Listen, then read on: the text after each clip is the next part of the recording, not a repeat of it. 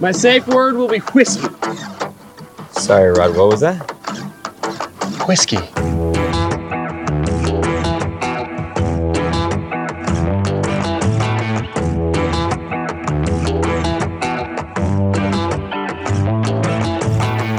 Hey, how's it going? This is Steve from Lost in Translation, the Park Whiskey Society podcast, and I'm here with my co-host. Hey, it's Sean. Sean Kincaid. We're here today with kind of a guy. We're like secret admirers of this guy. He's he's kind of a darling in the whiskey community. He's one of the best brand ambassadors, I think, in Canada. He's passionate about whiskey. He's passionate about his brands. He's always engaging to talk to, and he works his butt off to not only put his brands out there, but just to kind of better the whiskey community and world. And honestly, he's part of an all-star cast that I think we already have in Canada, and he's definitely one of the leaders there. Say hello, Whiskey Brian Simpson. Hello everyone, thank you so much for having me, and thank you for those very kind words. I can take a lot of that, so feel free to compliment me as much as you like today. We're very complimentary people, so we'll make sure we pour it on.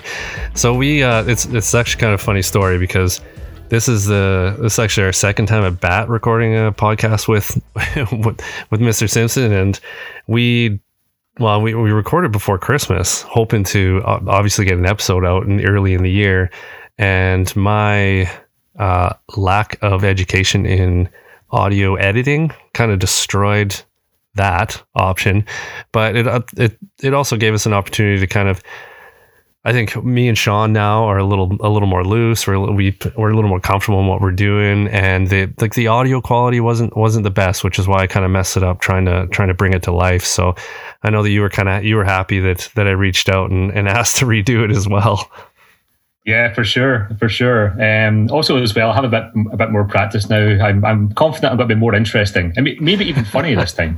Whoa, even funny. Well, not that it wasn't interesting the first time. No, and the biggest problem was I was in quarantine when we recorded, so we had a three-way Zoom going, and the audio through too many Zooms gets washed out anyways. So now that we're side by side, and Whiskey Bry is on the screen in front of us. Yeah, he's got new internet connection, new microphone. He's all geared up. Basically, just did it all for us, so we're so flattered.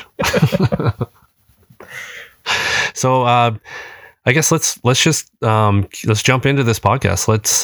Let's look at you, Brian, and why don't you tell us about yourself? Tell us how your whiskey journey started. Tell us what brought you into the position that you're in. It's a fantastic question. I think everyone in the whiskey community starts off in different places. Well, a few people find surprise about myself because I am from Scotland. I'm from a place just outside Glasgow called Lanarkshire. A lot of people may expect a Scotsman's whiskey journey to start quite early on. I really think that I really started getting into whiskey in my early 20s. And for the most part, it was just myself going to the pub with my friends, and there'd be some beers, there'd be a wee dram to go alongside it. And for the most part, I just enjoyed whiskey. I didn't really know an awful lot about it. Sometimes I didn't necessarily know the whiskies that I was trying, apart from I was enjoying them. But the real turning point is when I started a whiskey club in Scotland. And this was just a real way for me to not only learn more about whiskey, but also connect with people who like whiskey. Because I generally feel the best way to learn is when you're around people.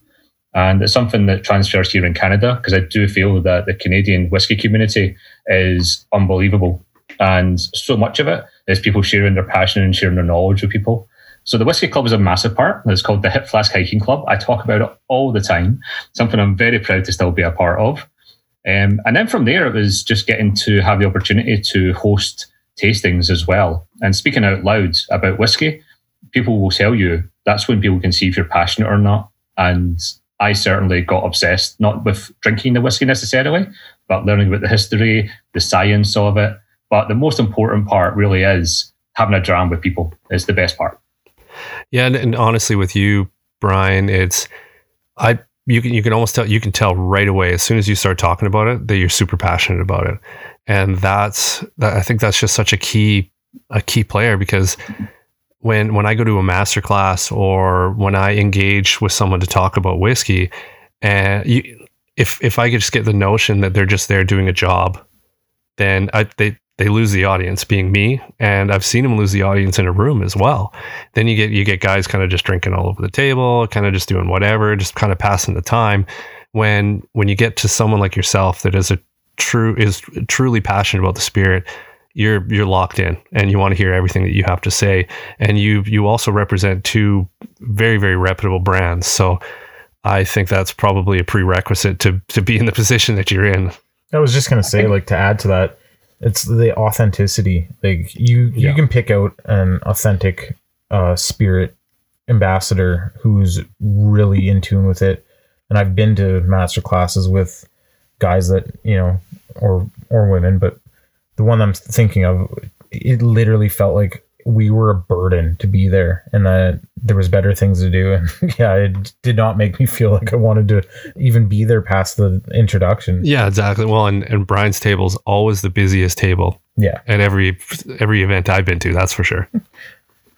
Well, I think the one thing I say is that the brands come first. I mean, it's about Glenmorangie, it's about Ardbeg. They've been around for a long, long time. And I've been with the company about 3 years. And the honor that I've got to talk about Glenmorangie and Ardbeg, I could never understand someone in my position, this dream job, not to get passionate about it. And the people that are coming up at tastings and we're doing masterclasses, I mean, if I can tell the stories of them and they walk away and they've enjoyed the actual overall event and they enjoy the whiskies, that's it. But it is something that I really do love, that I've been welcomed into the whiskey community in Canada. It's a huge thing. And I think I'd probably say that I thought that this was what it would be like everywhere. When I talk to people, my colleagues at other parts of the world, the Canadian whiskey community and the idea of doing the festivals, it's different. There's a close community here, and I think we all kind of look after each other as well. And we always do have that respect when it comes to master classes and to whiskey shows. Yeah, it's really cool actually watching, because during the festival season, you kind of get a glimpse into the trips and the fun parts and stuff like that from all of the ambassadors, being you and some of the Glenfiddich ambassadors and Mike Brisebois and all these. You could tell that you're all very, very close knit group as well, but you all share such a heightened passion for the spirit that of course you're going to go on a trip together and all these events and have a ton of fun. Like, it only makes sense. I think it's interesting in Scotch whiskey is that I love it to be everywhere in the world. Maybe I'm just being a bit too idealistic, but Scotch whiskey is brilliant. Like, Scotch whiskey is a fantastic thing. And realistically, I think if the industry is doing well, then Glenmorangie and Ardbeg are going to do well. I imagine that other brands that are out there are going to do well. And that's the way I think about it. And I think a lot of people in the company that I work for think the same way.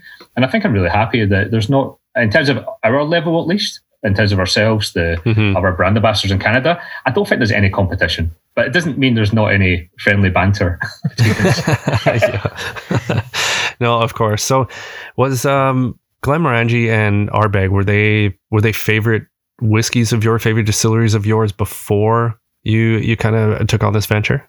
I guess the perfect marketing story here would be to say that Glenmorangie was the first bottle of whiskey I ever bought. It wasn't, but it was the second. So that's not too bad. But I think for both of them, Glenmorangie especially, like when it came to myself, not necessarily just enjoying whiskey, but starting to understand whiskey, I think Glenmorangie 10 years old was certainly one of them. When I did buy a bottle of it, a friend of mine said it's actually a good idea to take a notepad as well. And Glenmorangie 10 years old is a fantastic whiskey to learn about your own palate. And you don't have to necessarily, my friend said, don't jump out with the most extravagant tasting notes, just write down what you like about it.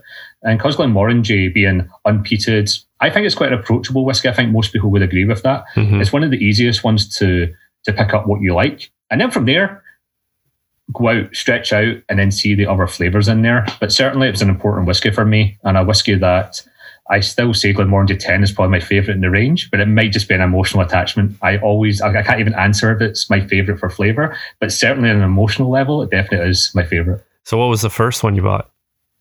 Well, Mr. Mike Brisebois is going to be happy that it was going to happen. All right, we'll stop plugging Mike Brisebois for this episode now. So he gets enough attention. Yeah, exactly. Yeah. So, Bri, you said that you've been in the current venture for 3 years. Where did you start, and when did you start in the whiskey industry itself? Yeah, I think it was. I don't know if it's a normal way to do it, but I'd probably say like starting even just in the whiskey community. You know, just being around people, going to the Glasgow's Whiskey Festival is a wonderful event. Making friends there. I also worked at a retail store, a liquor store in Glasgow, and that was called the Good Spirits Company. I was there for only about a year, and I had like a boot camp education about spirits in general, and I was someone that was brought in maybe to focus on the whiskey side of it, but I was far, I'm not even an expert now, but I was far from an expert then. But I think that there gave me a huge amount of confidence about how to talk about whiskey. There's one thing I would say that we sometimes forget in our little whiskey bubble when we actually are enthusiasts, is that the things that we talk about might not necessarily translate well when you're actually talking to someone that's outside that bubble. So working at that store was great. People were coming in and you're trying to dissect this massive wall of whiskey. And that was a fantastic education for me. Another one was when I started to do some of the events of like actually pouring at whiskey shows, starting to take on contracts to do tastings and things like that. And that's when I was in Canada. And again, it's when you're talking to people who are outside of your little circle and actually seeing how passionate they are about whiskey and what they're looking for in a whiskey, it opens your eyes. And what I did after that, I think I was trying to get myself around there, waiting for the perfect job. And funnily enough, I think it must have been 2 weeks after I got my work visa for Canada that I got put forward for the job of Glenmorangie and Ardbeg. So I was certainly waiting for them. I don't know if they were waiting for me, but I was certainly waiting for them. Yeah. How long have you been in Canada for? Or lived in Canada for? So it's been back and forth. It's been back and forth over the space of 10 years. I've not been here for 10 years, but that's when I first moved to Canada, and been back and forth because of different issues, mostly to do with visas and immigration. Yeah, of course. But very, very proud to say that I'm a permanent resident of Canada now. Awesome. And good for you. You're here to stay? Well, it's under a spousal visa, so I'm here as long as my wife wants me. So, Bri, in front of us, we've got two different whiskeys, two Ardbegs. And the first one that we have is the Wee Beastie. It's newer to our market. Do you just want to give a bit of background, maybe some inspiration about where it came from? And obviously the big one was that the 5-year age statement on it, and why Ardbeg chose to go with an age statement so low. Yeah, a fantastic question. So Ardbeg itself has got like an up and down history. And, you know, I say it that there's some distilleries out there that have had no bad days, and Ardbeg's not one of them. So good for them. But Ardbeg has had a huge amount of ups and downs. We call it the roller coaster story. And I won't go into it too much, but pretty much there was days where Ardbeg was closed down for pretty much all of a decade in the 1980s as part of the whiskey flood, terrible time in Scotch whiskey. Mm-hmm. And also as well, when it reopened, it was only open for 2 months of the year, and that was from 1990 to 1996. So it said I found that not a huge amount of people got to try Ardbeg, but those that did try it absolutely loved it. And with that, you actually had groups of people who were come to Ardbeg Distillery, and they were given the staff of Ardbeg whiskey because the actual people probably had more than what the staff had ever tried. And they went from being almost bulldozed down to Glenmorangie taking over in 1996-97. Okay. And with that, what happened is you had a huge amount of people that were really not just passionate about Ardbeg that they had tasted, but they're also interested in the story of what happens to Ardbeg next. So we had this focus group to kind of go towards. And a good example of this is we released a whiskey collection. This is like in the early 2000s, if I remember right, or even before that. And what it was called the Peaty Path to Maturity. And this is where we released a series of whiskies of Ardbeg, but they were admittedly young. Now, the first one of this was called Ardbeg Very Young, which I think is a fantastic name for a whiskey. That is a fantastic name. Followed up, we were going to kind of release these almost as a curiosity for people to kind of see what the spirit happens. what happened, which probably surprised most people at Ardbeg at the time, is that those whiskies then became massive collector's items. People absolutely loved them, not just because of the romance of the story, but actually really loved the way it tastes. Mm-hmm. So we kind of had that focus group that people do like young Ardbeg. And Dr. Bill Lumsden, our head of whiskey creation, Brendan McCarran and Gillian McDonald, who make up the rest of the whiskey creation team, when they themselves have been doing tastings and masterclass for a long time, and they hear it all the time, that people love the idea of a young Ardbeg. And it was all just waiting for perhaps the right time on the market to release a young Ardbeg. And the marketing department and the bosses said, we think this is about time, because a lot of people are wanting this idea of not necessarily older is better. They actually know that if it's good whiskey, that's what's going to sell it. So we had the confidence to be transparent with the age as well. And I love that they were that confident and that bold and willing, because most distilleries, if they were going to release something like this, I don't think that they would be as confident as Ardbeg to put 5 years on the bottle and say this is us. We're proud of our spirit, and here you go. So the one thing I guess I wanted to ask is, based on what you're saying, the Ardbeg 5 years, it's here to kind of join the core range family as far as we know, but it's not going to replace anything, is it? Yeah, that's correct. It's in the core range, but nothing is going to leave the core range. It's not replacing anything. Part of it is that part of the thing with Ardbeg is that we do release a lot of special editions because there's a huge demand for them. Every time we release a special edition for Ardbeg Day, or be that we occasionally release Ardbeg Supernova, which is a very super heavily peated Ardbeg. Yeah. These are whiskies that a lot of people do love. And a lot of people do say, we wish we had more of it. So having special releases all the time is fun, without a doubt. But I think a lot of people who we sort of spoke to, be it at whiskey shows, be it the Ardbeg committee members, I think a lot of people would just love to have another Ardbeg in the core range that they can have readily available to get. So a bit of a challenge for the whiskey makers, but I think they've pulled through and done an amazing job with the Ardbeg 5.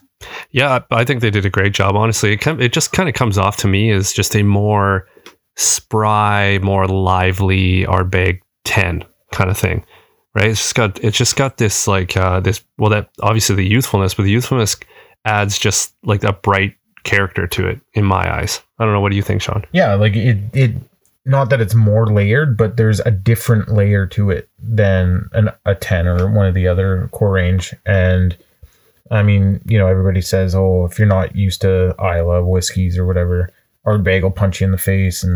And this one, I find it, while it's younger and you definitely get that peat heavy note on it, it doesn't punch you in the face. It's almost approachable. And so, like, I like to tell people, if you want to try Ardbeg and, you don't want to spend over $100 on one of the, like, Corey Brecken or Anno or whatever, then grab the Wee Beastie, because it'll give you what Ardbeg is. And to me, it's the perfect introduction, whereas the 10 before was. And I find this is even more of a proper introduction to Ardbeg.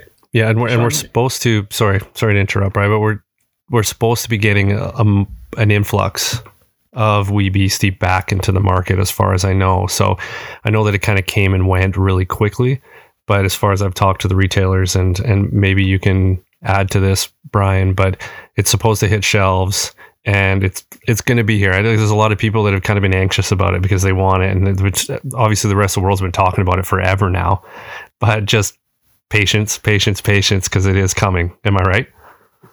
It is.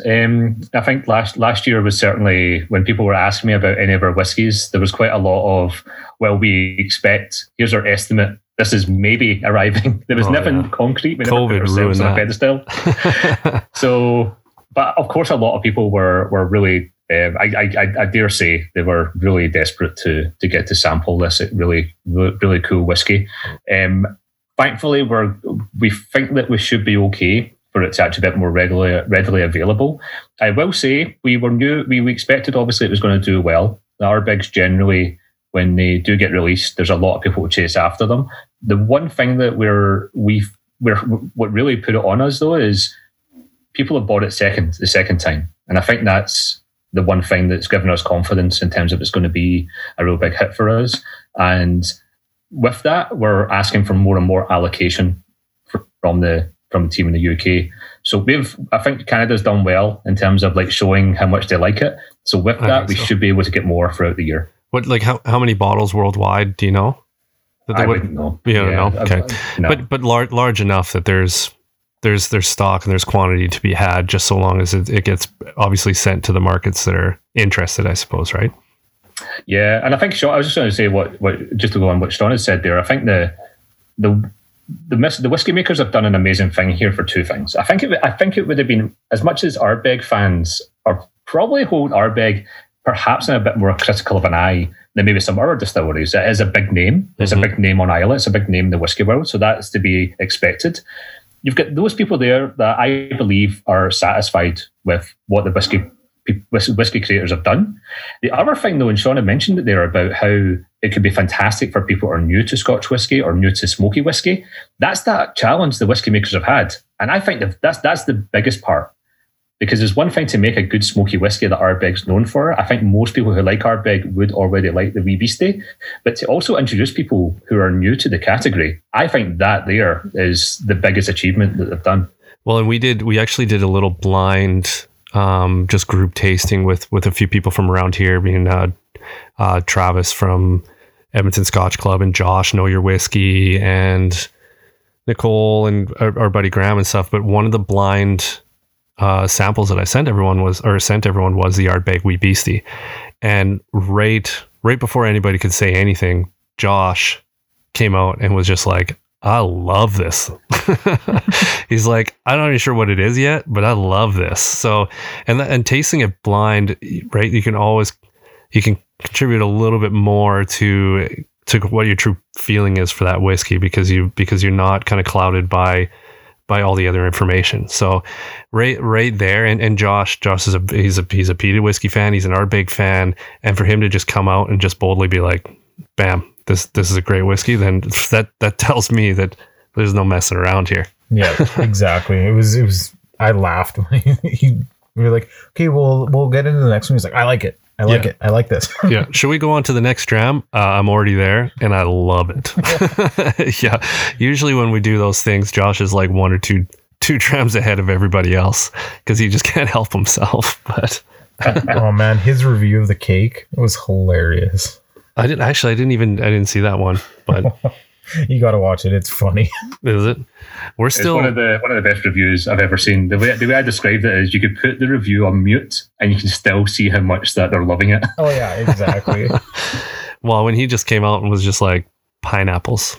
Yeah. Pineapples. I was like, okay, I need a bottle. And it sucks because it got released here in the city and I was gone over Christmas. So it was like released right before Christmas. So I never got a chance to have a bottle. But thankfully our friend of the club, Ryan Engen from Wine and Beyond, reached out and he said they're going to be stocking it in the beginning of February. So I'm going to be keeping my eyes out for it and trying to get myself a couple bottles. So we can talk a little bit about the cake. Honestly, it's the other newest release, along with Ardbeg from the two distilleries.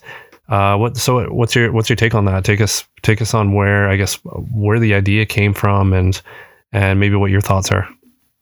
So Glenmorangie Tale of Cake is a limited edition. It's not like Ardbeg 5-year-old Wee Beastie where it's going to be part of the core range. That's true. This is one of our one-off special editions. And this one here is really, really from the mind of Dr. Bill Lumsden. So one of the things that I've found really fascinating in my time at Glenmorangie is getting to really see the mind of how our whiskey makers work. It's, for me, I always thought, like, because there's so much science that goes on when you're a whiskey maker, because they are scientists. And I think if they had a goal of creating a whiskey with certain flavours, I'm confident they could do that.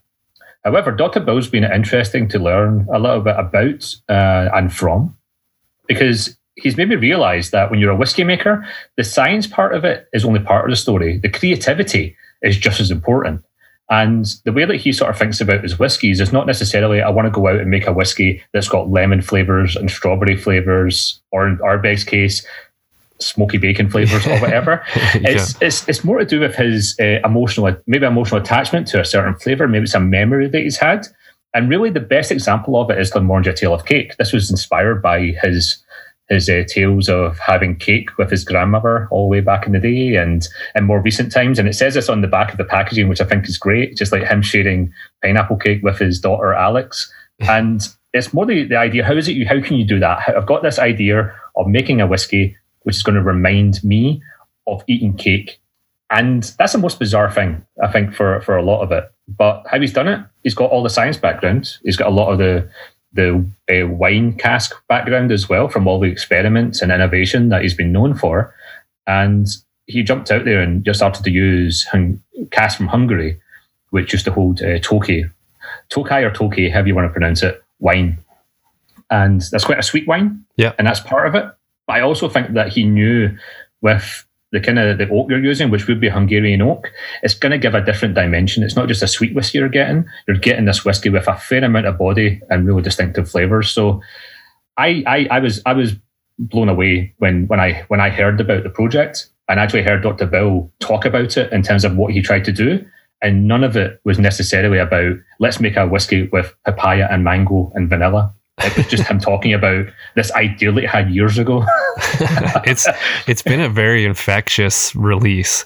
Like I feel as soon as, especially when it hit North America and through the States and stuff like that, it has been popping up everywhere, which is always torture for us here because it seems like we're always the last one to get it. But I don't know. It's been torturing me, and I will get my hands on a bottle. I'm dedicated to it.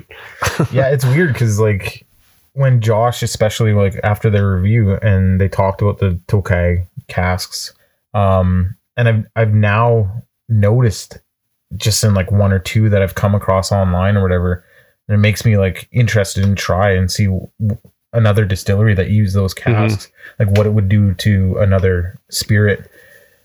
It's I mean, I'm sure we'll get to taste it soon and hopefully secure a bottle or two. Yeah, even like the Hungarian oak it always kind of provides a weird characteristic to whiskey as well. The first one that comes to mind is a Bareface, right? Bareface Canadian whiskey. They use a Hungarian oak in somewhere in the maturation there, and it just adds a real peculiar quality to it, which is kind of interesting. I don't really know much about it though. Well, I talked to Dr. Bill about it, and this is actually his second attempt at using Tokaj casks. He's a massive wine fan. He says that whiskey is his job and wine is his hobby. And he himself, being a fan of Sauterne wine, which I'm not saying it's the same, but there are similar flavors there because both of them are quite sweet. Mm-hmm. And using Tokaj was something that he really liked the idea of. However, when you're maturing a whiskey in an ex-wine cask, the wine part of it is only part of the issue. And Hungarian oak, generally speaking, it's quite what I've heard, at least. I'm not an expert on this, but what I've heard from the whiskey makers is that it's notoriously difficult to use because it carries different sorts of tannins than what you generally get in American oak or even French oak, which is a bit more common. So to use a cask where you're only probably going to be getting 20 of them to put your spirit into, all it takes is a couple of them to maybe not really work out that well. And before you know it, you've got a challenge in your hand. You've got less of your spirit to actually use, and the flavour you're going for might be remarkably different.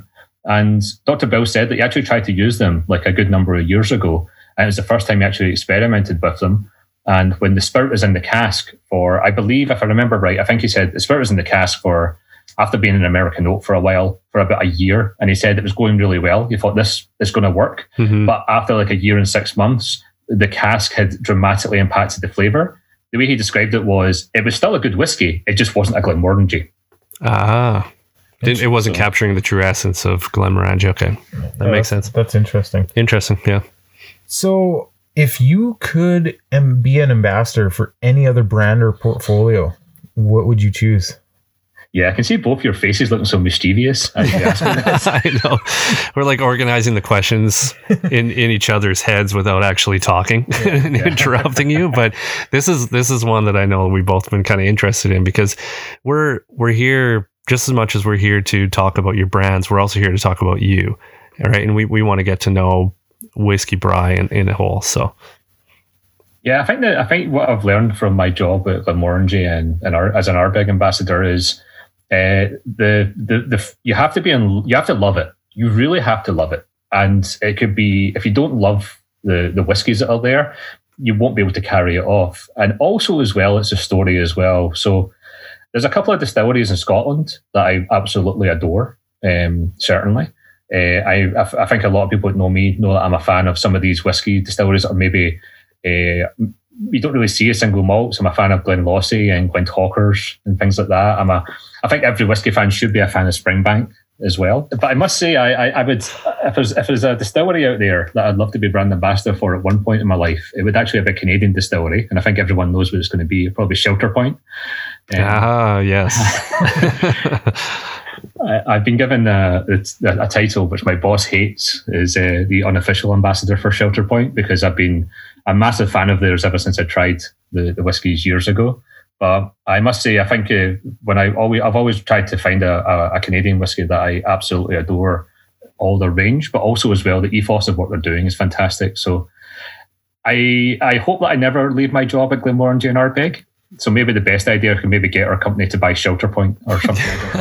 Yeah, get them to buy them. Yeah, it's definitely. I'm sure they'd be happy if you knocked on their door and told them that you wanted to hop on board. But across the Canadian landscape of whiskeys right now, Shelter Point is definitely there, and they're literally on an island, but they're also kind of on an island of their own with what they're producing. They're producing a very interesting spirit. I love that coastal dynamic that they get in it, and I don't blame you whatsoever. And it's also something that I really like about you is that your passion doesn't stop at the brands, because when you're also out there personally, and you're going to be adventuring whiskey throughout, not just through Glenmorangie and Ardbeg, which I think is really, really cool.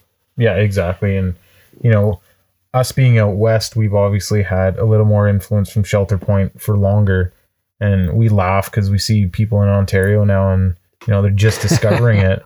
We actually had it on an episode before, and they're like, "Oh, I've discovered this new whiskey, and I'm giving you all permission to drink it." And we're like, "What? We've been drinking it for 5 years." But it's also a good thing for Canadian whiskey that it is expanding across the country, and everybody is getting to try it. Same with the distilleries that are on the East Coast. They do make their way out to Alberta, and we do get to try them. So for Canadian whiskey fans, it's definitely a good thing. Yeah, there's some real buzz around what Shelter Point is doing, and it's really exciting to kind of to follow along and enjoy the ride. I must have to say, I don't know if you noticed on my camera there, but one of my boxes of Glenmorangie had fallen over and hit me on the arm there. So obviously I've been talking about Shelter Point too much, and this is something reminding me to, it's the to get back on brand. The whiskey gods, yeah, exactly, punishing you for... So we're kind of talking about how obviously you and the ambassador that you are of whiskey, and so I'm curious of like what's been one of your favorite whiskey moments since becoming an ambassador? Yeah, I think the biggest turning point I think for me was when I started to do the Whiskey Festival circuit and realize how close the community is in Canada. My first month in the job, as much as I got to travel around certain parts of Canada and I get to do my first tastings, a lot of it was more back of house stuff, which I was learning so much about the two distilleries. And all of that was all like pent up. I was like, okay, now I'm ready to go and be unleashed on Canada. And the first time I did the Whiskey Festival circuit, I felt so good about it because it reminded me so much of the community back home in Scotland. Is that there's so much respect for all the distilleries, and if you go around to one whiskey festival, you see how much the friendship is between all the people or all the guests that are going to the whiskey festivals, the people who are friends from, say, out in Alberta, when the ambassadors come and the different suppliers are going to be there, everyone's there to have a good time. They're all there in a total respectful way, and it's fun and it's friendly because that's what Scotch whiskey is, and whiskey in general. And I think if I did that circuit and never got that really welcoming feeling, it would be a different job. So I'd definitely say that the first time that I did that circuit and got to make so many other friends and people who I truly believe that as much as I'm a brand ambassador and there's other brand ambassadors in Canada, there's people who, whiskey enthusiasts who go to these festivals all across Canada and even put on the festivals. Because a lot of people do it, not to make money, but a lot of the money goes towards charity. Absolutely. Those are ambassadors as well. And that's something that I really do have to take my hat off for Canada, because as I said, I thought that happened all over the world, and talking to some of my colleagues across the world, Canada's quite special for that. What do you have like some favorite stops along the way that you look forward to more than others? Not saying that they're all not fantastic, but you obviously, everyone's got to have their favorite. Yeah, I think that, and this is where I get in trouble, because someone's going to say that I left someone out, but that's okay. But I will say that I think the New Brunswick Spirit Show, the Victoria Spirit Festival, and if it is still hopefully it still will go on, the Cornwall Whisky Show as well. I think those three of them are wonderful, and not necessarily because they're different in terms of the people who are organising it, because you have to have passion to organise a whisky festival. There's so much work involved, and you have to be passionate, and every whisky festival does that. But those ones there are pretty special because I occasionally get to have my friends from Scotland who are coming over, because they have guests. Some distillers will come over from Scotland. You'll actually have some brand ambassadors and things like that from Scotland coming over as well. And when they come over, they themselves get to see what I've been talking about in terms of how cool Canada is. Mm-hmm. And I remember that I think it was a Cornwall show. I was talking to a couple of friends back home in Scotland who work at different distilleries, and they were saying they were happy just to come over as guests. They didn't actually they don't want to go for work. They wanted just to come over to go to the festival. It was that cool. So certainly those three, but at the same time, anyone that puts on a whisky show, regardless of it, hats off to them. Without those whisky shows and the passion involved and the great organisation involved, the industry wouldn't be the same. For sure. I would say there's a great show in every city. And if you haven't been to a whiskey festival, then I'd recommend going to them, because it's an experience all on its own. And it is really cool being able to go from table to table and meet kind of all the passionate ambassadors of all these brands. And there is so many brands to explore.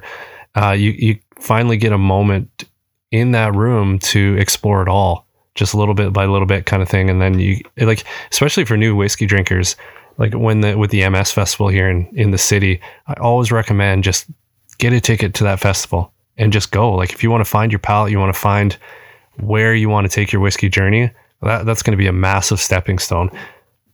Yeah, exactly. There's nowhere else that you're going to be able to, pay a nominal fee, and especially the ones that go to charity. You're supporting a good cause, and then you get to try, as many as you can or want without, sometimes too many. Yeah, but sometimes too many, but which a lot of them. If you, like you said, if you want to find your palate, you want to know you're getting a 1/4 ounce pour usually, and you don't even have to finish that. Like, you just taste it, and a lot of people don't even drink it.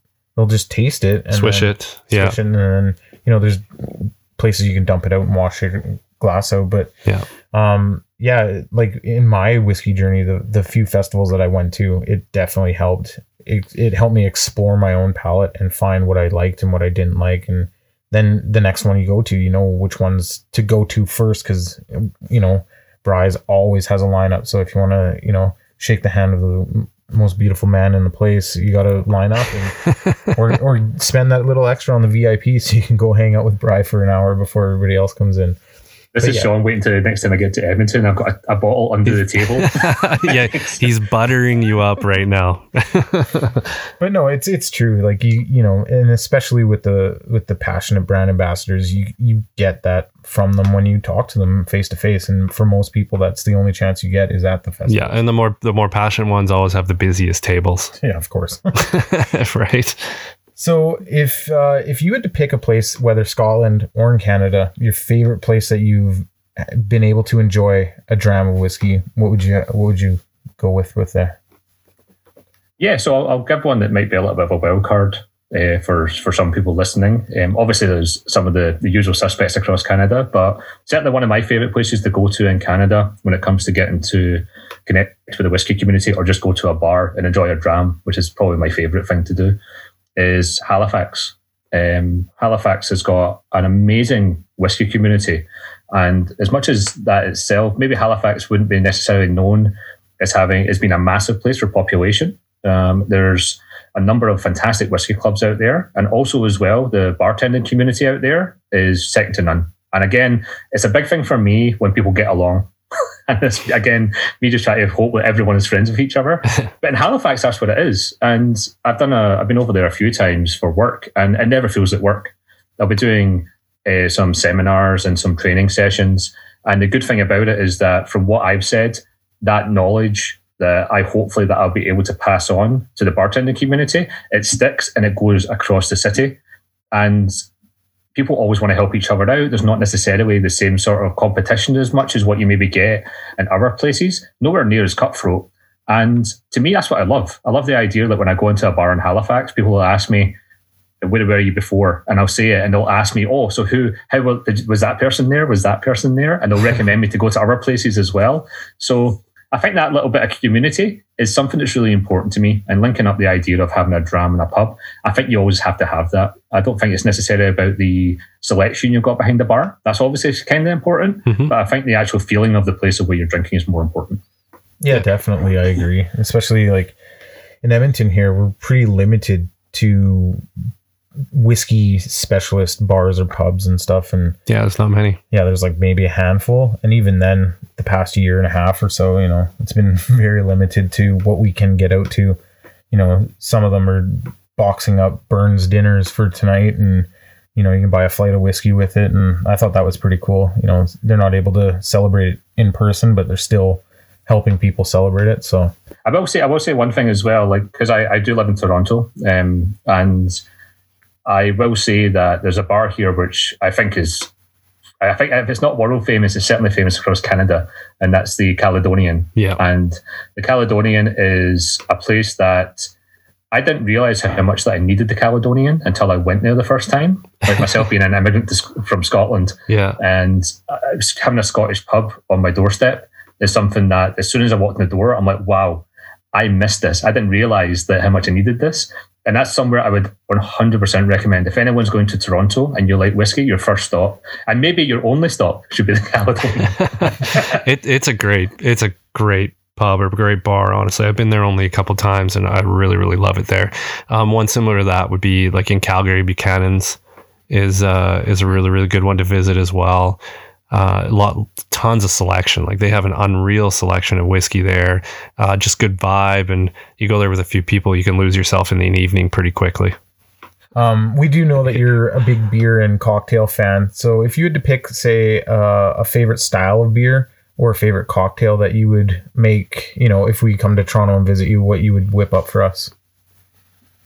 I will say something. If it's me whipping it up, like I'll be able to make maybe a highball. Maybe that's as far as I can go. But I'm never going to win like a cocktail competition. But my favorite cocktails, actually, I think there's a couple certainly with our brands that will sort of do. I mean, I think everyone, if you're a whiskey fan, I think most people like an old fashioned. And I will say that most whiskies, realistic, if it's good, it'll work on an old fashioned. Yeah, totally. But more than 10-year-old old fashioned is like one of the easiest ones to start a night off on. For something a bit more complex, I do like a whiskey sour made with Ardbeg 10. I have tried it with Ardbeg Wee Beastie, and it works just as well. So having a whiskey sour with Ardbeg is lovely as well. However, one of the ones that really surprised me, and it was my first day at work actually.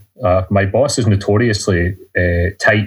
He doesn't really spend any money, especially, and I got told this that if he ever offers you a drink, take it. It might be the only one that he gives you. So my first day at work, and he said, okay, well, we'll have some Caesars. And I was never a big fan of Caesars, really. But it's an Ardbeg Caesar. And I thought, it's my only chance of having my boss buy me a drink. I better take it. Yeah. It was lovely. I was so surprised. So having an Ardbeg Caesar is one that, if you want to surprise someone, that's probably the one that I would say. I know for beer, you had mentioned there as well. My types of beer change quite a lot. There is some amazing breweries all across Canada. And I'm very open with my bosses and stuff like that. I think that this is something that there's a huge connection to in terms of the Scotch whisky making, and just in the community as well. And some of the breweries I've sampled across Canada, I mean, absolutely brilliant. My favourite type of beer is probably towards like a saison, the farmhouse style. Okay. I think we're really lucky to have breweries like Stillwell, again out in Halifax, Burdock, which is actually here in Toronto. Yep. And there's numerous others, of course. Yeah, they're all over the place. Yeah, so absolutely, yeah. The community here for beer is great. No matter where I am in Canada, I can get a good pint, which is important. Well, the Canadian craft beer community, they actually win a lot of awards and stuff worldwide. It's actually quite impressive, but it's a very talented community for sure. And there's like when you go like Wine and Beyond here, their craft beer selection is like I get lost in there sometimes longer than I get lost in a whiskey aisle. But at least in the whiskey aisle, I know what I'm looking for. Right in the beer aisle, there's so many different cans and brands and stuff like that. But this time of year, I'm all about the stouts, the porters, the darker stuff for sure. And it's endless as far as what the options are.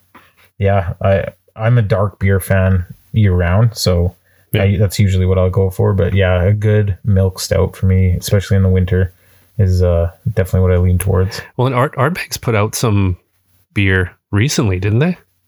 It was a stout or a porter or something like that.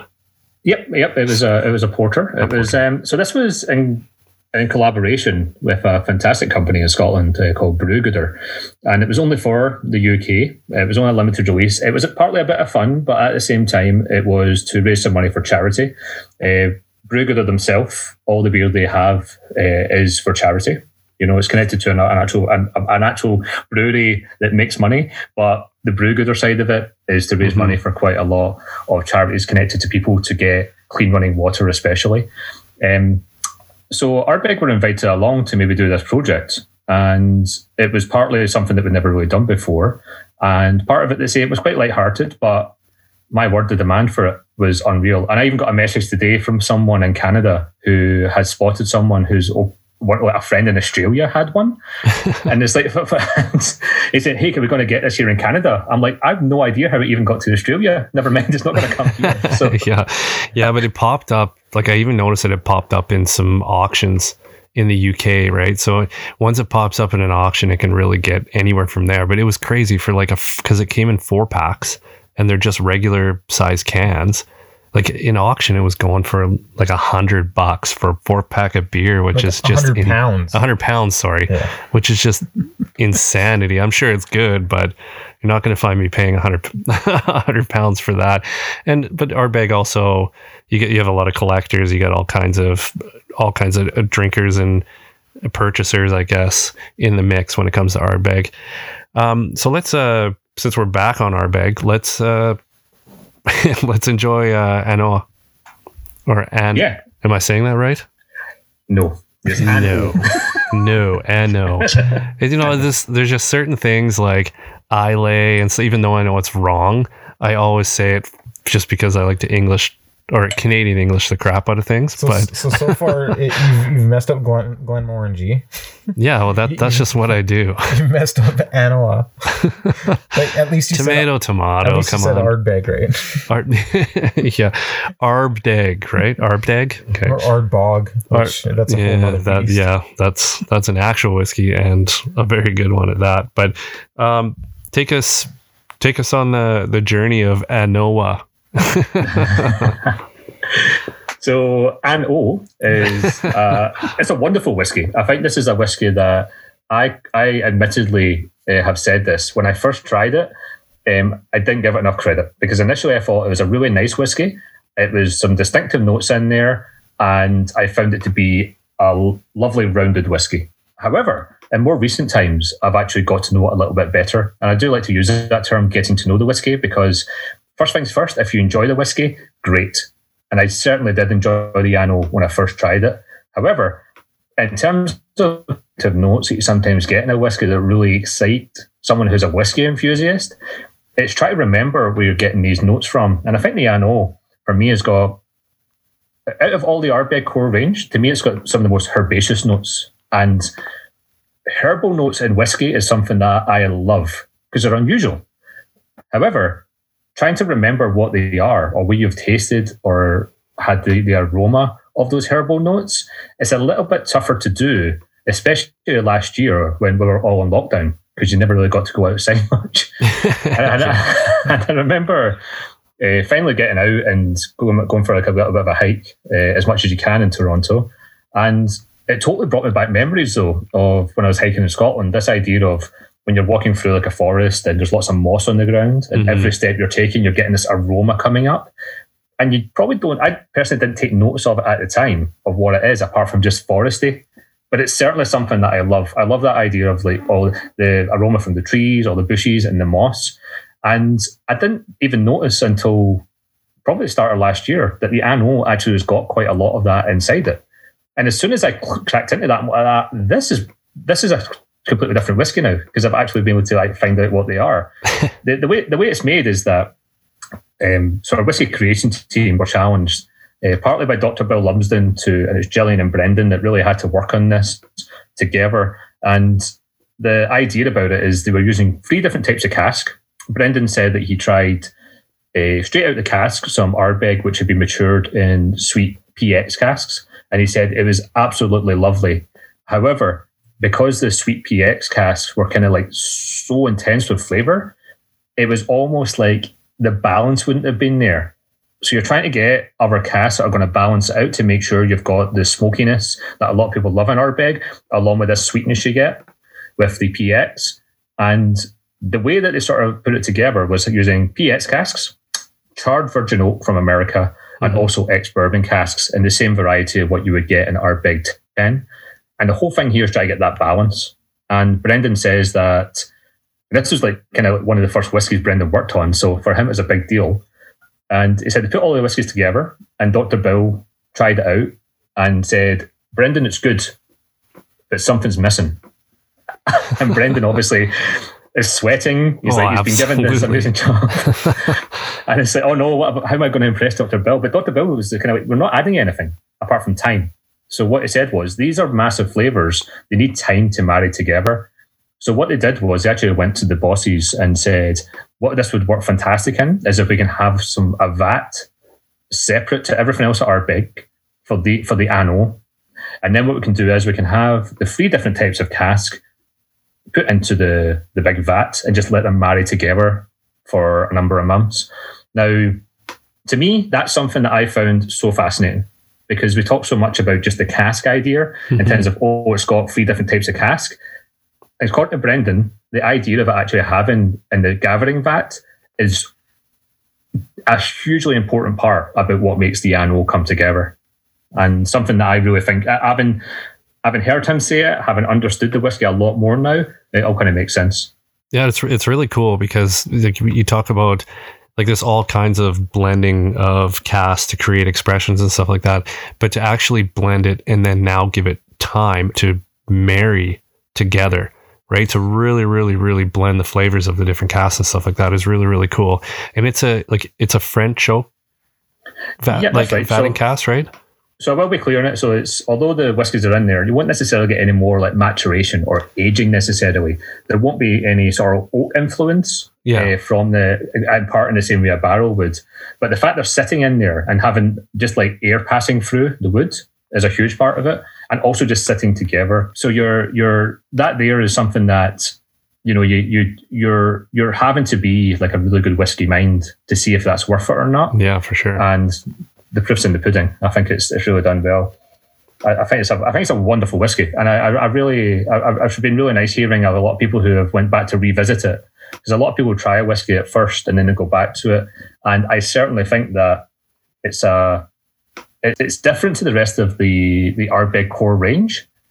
And for anyone though, I think who's either quite new to the category, or new to Ardbeg, for example, you're going to get something different here to what you're going to get on the 10-year-old, the Uigeadail, or the Wee Beastie.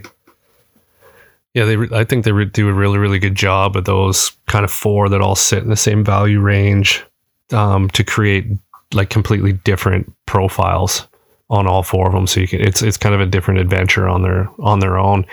As far as like what do you think that the average kind of age of the malts are? Is it different than what Ugie or Corey are? Yeah. So although there's not an age statement on this one, the way that Dr. Bill has said to me, if you don't see an age statement on an Ardbeg, the minimum is going to be about 8 years old. So it's there. Now, the reason why we didn't put an age statement on it is it kind of makes sense when you say it out loud. The casks we're using, especially charred virgin oak and the PX casks, like you're probably going to see those are probably going to be younger than the ex-bourbon casks we're using in this whiskey. Mm-hmm. However, they're probably the most expensive part to it. So if you're putting together the ANO compared to the €10, the ANO is probably a more expensive whiskey to put together due to the price of casks. So if we did happen to do it, we've got a 10-year-old on the market at one price, then the higher up price is an Ardbeg, say 8 years old. It might not necessarily make sense. No one's going to buy it. It wouldn't market well, that's for sure. Yeah, but we're quite transparent about it. The way that Brendan has said to it, it's two ways with Ardbeg. The ANO, the Uigeadail and the Corrie Brecon, for example, are fantastic examples of good whiskies in their own right. Maybe the age statement wouldn't necessarily tell the whole story, but we do want to be transparent when we can. So if you do ask us, feel free to reach out to me on Instagram. My boss has given me free rein to give information that's not on the label. Which is awesome. That is awesome. Yeah. Well, and it's like a little extra transparency, which is what I think that's what we all as whiskey nerds and enthusiasts want more than anything. Yeah, exactly. If there's transparency on the labels, that's one thing, but to be able to reach out, and there's very few distilleries that have that back and forth. Yeah, commentary. For sure. And I've reached out to other ambassadors and people that work for other brands, and I've asked them a question, and they'll just straight up tell me, I can't tell you that. And it's like, well, okay. Thanks. No, thanks. What are you hiding then? Well, yeah, exactly. I tend to shy away from those brands because I enjoy transparency in what they're creating. Yeah, exactly. And with the ANO, I was the same way. I tried the whole core range, and not that it was my least favorite. It was the one I spent the least amount of time getting to know.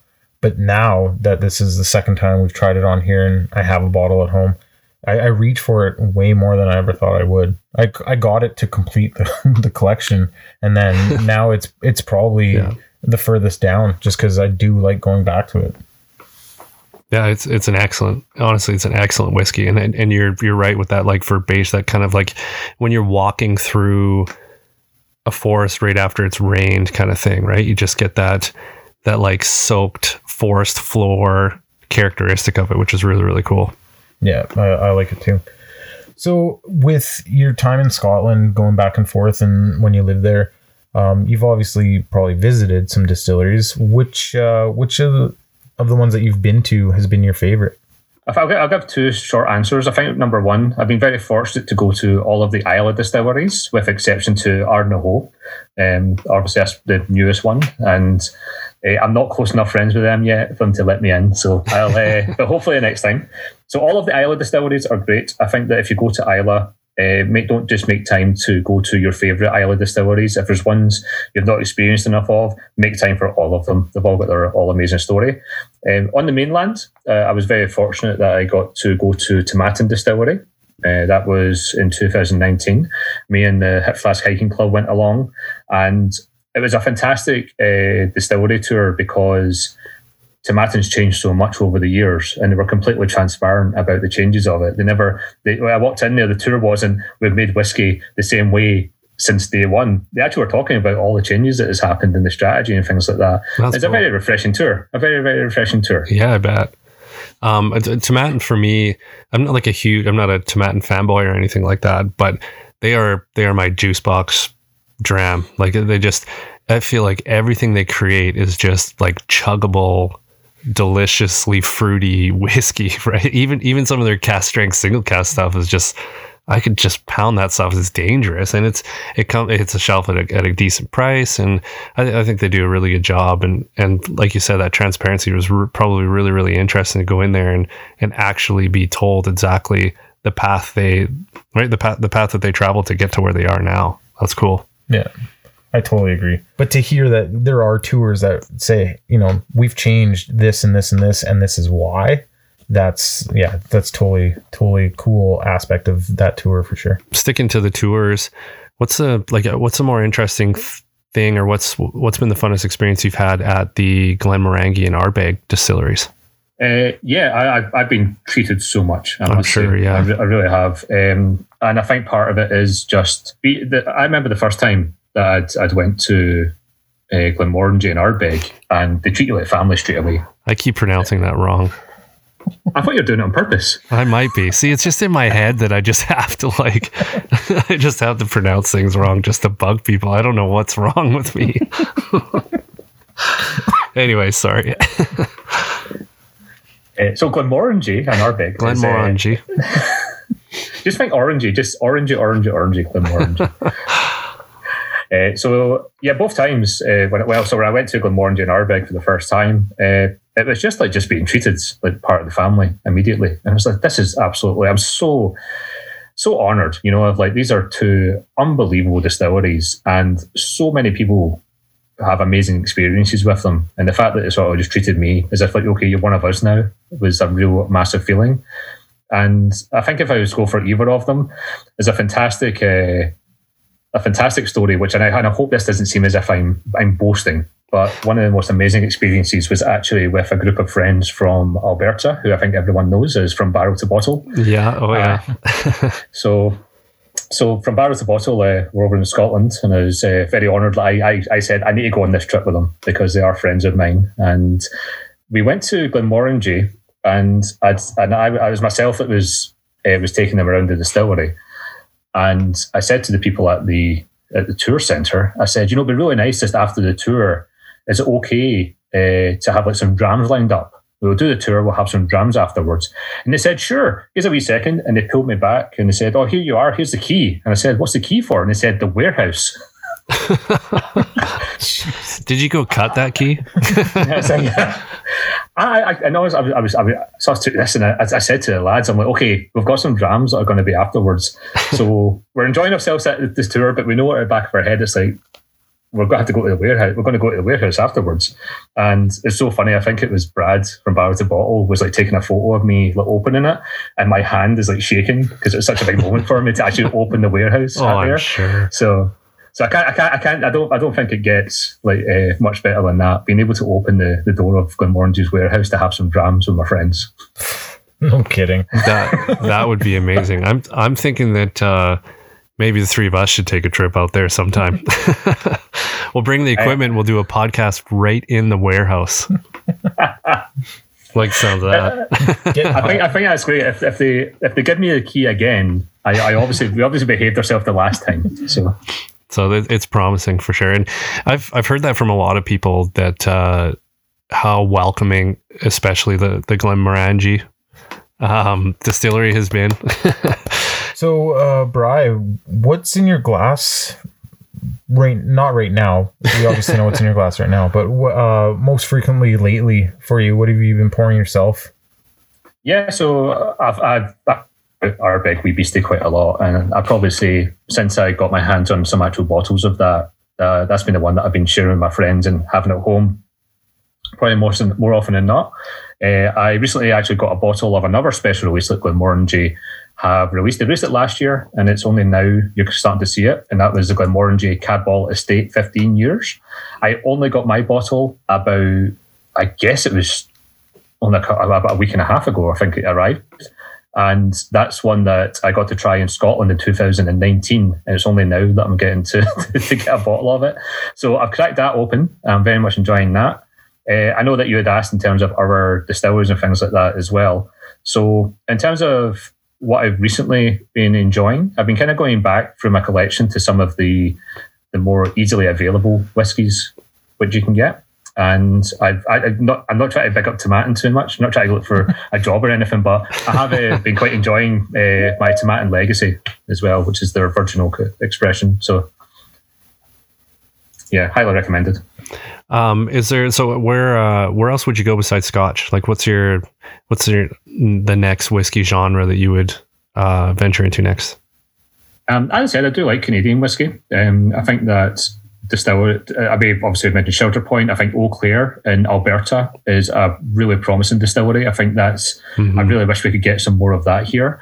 A bit closer to home here. I always get excited to see what the team at Wisers are creating every year as well. And there's I do have one bottle left of Wisers Legacy, which I had a wee dram of over New Year, and that was certainly one that I really enjoyed. So I would say Canadian whiskey is probably what I go to quite a lot after Scotch. Awesome. I'd like to maybe talk about Mickey. And if you do you have any Mickey stories, or because he just seems like such an interesting character, and we don't get to see a ton of them. There's like videos and stuff like that, but I'm curious if you've had any funny experiences with him, and could speak to that. Yeah. So Mickey Heads is our former distillery manager, and he's now been replaced by Colin Gordon. The marketing department came out with this amazing newsletter that said we travelled across the world to find a replacement for Mickey, and then we stole one from next door because Colin used to be the distillery manager of Lagavulin, the closest distillery to Ardbeg, who is great. I've only spoke to Colin online, but I've heard nothing but good things. To replace someone like Mickey Heads is a big deal, because Mickey wasn't just a very talented distillery manager, an amazing personality for Ardbeg, and he still remains the chairman of the Ardbeg committee as well. So if you do want to be a committee member, you can go on the website and sign up as that, and you'll get a little email out every so often from Mickey himself. In terms of stories of it, like the first time we went to Ardbeg as a brand ambassador. It's not necessarily a hilariously funny story or anything, but it was quite heartwarming that it was actually Mickey that took me around. Oh, and cool! It's one thing when I love to hear the individual stories of the people taking you around, be it if it's someone that's only been working there for 2 weeks or someone that's been working there for 10 years. And getting to hear Mickey's stories about how Ardbeg had changed over the years was something that, to me, everything came together. You know, he described it so matter of fact. He's not usually he's not really a huge fan of marketing. And and for a lot of times, as we're taking ourselves around, he was very open about like some of the challenges that they've had at Ardbeg in his tenure there. And then afterwards, we got to go into one of the warehouses at Ardbeg, and he took us through some of his favourite whiskies as well. So getting to hear Mickey talking about his favourite whiskies, and his favourite whiskey is the same as mine, which is Uigeadail. Oh, nice. So I did say to Mickey, that was one of the questions I'd asked Mickey, like, you know, you've got all these whiskies to try, and I think he said, if he can just have Uigeadail, he'd just be as happy. He just seems like a character. He just seems like a fun guy to be around. Interesting. He's obviously been in the industry for a long time, so it would be awesome to spend some time with someone like that. Yeah, actually, when Ardbeg Day happened this year, obviously in quarantine, and it was all online. That's right. It was the one for the whole week of the Isla Festival that I'd seen Whiskey Bry post about it, come check this out. And then I watched the whole thing. And when Mickey was talking, it was like as much must-see computer screen TV as it captivating was. Though, right? But he could talk for an hour and would see it in like 5 minutes. And, he just a gift. And obviously, hopefully he spends his time enjoying Uigeadail and anything else and just relax now. He's obviously had a huge contribution to Ardbeg and Scotch whiskey as a whole. Yeah, no, for sure. As Sean likes to ask everybody or all the guests that we have on this podcast. So obviously when COVID subsides a little bit and we are allowed to freely travel, when can we expect you to come to Alberta and grace us with your beautiful mug once more? I also wish I could get there as soon as possible. Alberta is one of the special places in my heart when it comes to whiskey. Ever since I first visited there, even before I worked for Glenmorangie and Ardbeg, I said to my wife, like, yeah, we're moving here, and she said, why? I'm like, have you seen the whiskey shops here? Yeah. So I'm hoping that I think it's definitely going to be on the cards. I think I've been very, very honoured that we at Glenmorangie and Ardbeg are very honoured that we do have such an amazing fan base of both the distilleries in Alberta. So I'm pretty sure when we get the green light, Alberta is going to be one of, if not the first place we're going to hit. Yeah, we can only imagine what the first few festivals after this is all over. Oh, they're going to sell out in an instant. Oh, man. It's going to be a party. Actually, before we let you go, I wanted to sidebar and maybe give you the floor to talk about the Hip Flask Club that you're part of, because you're always so excited about it. And I know that you've been posting, that there's going to be some exciting things coming, and I don't know if you want to talk a little bit about that. Yeah, and I'm very interested because obviously being a guy runs a club myself, I'm always interested to see what other clubs are up to. Yeah, so the Hip Flats Hiking Club started, I think it's about 8 years ago now, but it all started in terms of myself and 5 of my friends. I do have friends. I know you'll be shocked to hear that. I thought they were all bottles. Yeah. But so we started it. I was living in Inverness in Scotland at the time, and we just started to say, well, we drink whiskey together. Why don't we start a club? We came up with a cool name, and we thought, okay, we have a name. It's official now. We didn't do a huge amount, don't get me wrong, for a number of years, but one of the times that I was back in Scotland, I was waiting on my work visa and getting a bit bored and anxious, and I said, let's try and do something, make it bigger. From there, we started to do tastings. We started to grow how many people we had. We're still not trying to be the biggest or the best, but we're certainly the weirdest. And last year, the amount of weird ideas that were coming out of the club was unbelievable. Like we were doing whiskey tastings where we were pairing with whiskies with crisps, like potato chips. There was all sorts going on. I'm very proud to say that what happened last week was that we had the official launch and release of our very first club bottle, which is a 22-year blended malt. It was only for club members, but it was. You can imagine how proud we were that we actually do have a bottle of whiskey with our name and label on it. And absolutely, that's a huge thing. Yeah, that's huge, and we do know something about that. Yeah, we ordered a club cask back in July, and we just received it. So we spent all last week. We partnered with Whiskey Drop, which is a retailer in town here. And we purchased a cask through The Single Cask, which is a small independent bottler in the UK there. So we selected a 24-year-old Deanston. Wow. With a just under 2-year PX finish to it. And it's funny because we selected it and we didn't even know, we hadn't even tasted it. So because there wasn't enough time. It was one of those situations where it's like, we have this cask available, but it's probably going to sell by the time we mail you samples. Do you want it? And I was just like, yes, we'll take it, or I'll take it kind of thing. So luckily it's delicious and it's going over well. So, but it's super exciting. It's our logo's on the front of it. I had so many different feelings of anxiety and nervous and excitement. And like, I don't even know where I am right now in the room when I'm standing. I haven't even opened my own bottle. Like it's a fun experience, and I'm excited to do more. Yeah, I know yourself. I know how hard that you work for yourselves to actually just to get the club operating at a normal level. And there's a huge amount of work that goes into getting a club bottle. There's even a lot of legality of it. For sure. The price is not as simple as just having the price that you're buying it for. There's a huge amount that goes into it. So hats off to you for doing that. And here's hoping there's going to be more and more of it. Yeah, I'm hoping so. I definitely learned a lot about the import process and all the extra cost that goes into it other than buying the cask. Like it's quite complicated, and it was an interesting road. We had some bumps, but I'm happy it's finally here, and then I can turn the page to the next one. So no, I appreciate that, Brian. I don't really got anything else to add. Do you, Sean? No, this was even better than the first one. Yeah, no, it was for sure. And we're gonna chat again, Brian. Honestly, we're not lying to you when we say we adore you as a whiskey personality and just as a person. And I don't know. I don't have enough good things to say about you, honestly. No, exactly. And when things open up, or even like you said, virtually, anybody that's out there listening, hit up Whiskey Bry on Instagram. He'll post whenever he's going to be doing anything online, virtually, or coming to visit us. And if you get a chance, definitely go talk to the guy. Don't be nervous by his good looks. He's very welcoming.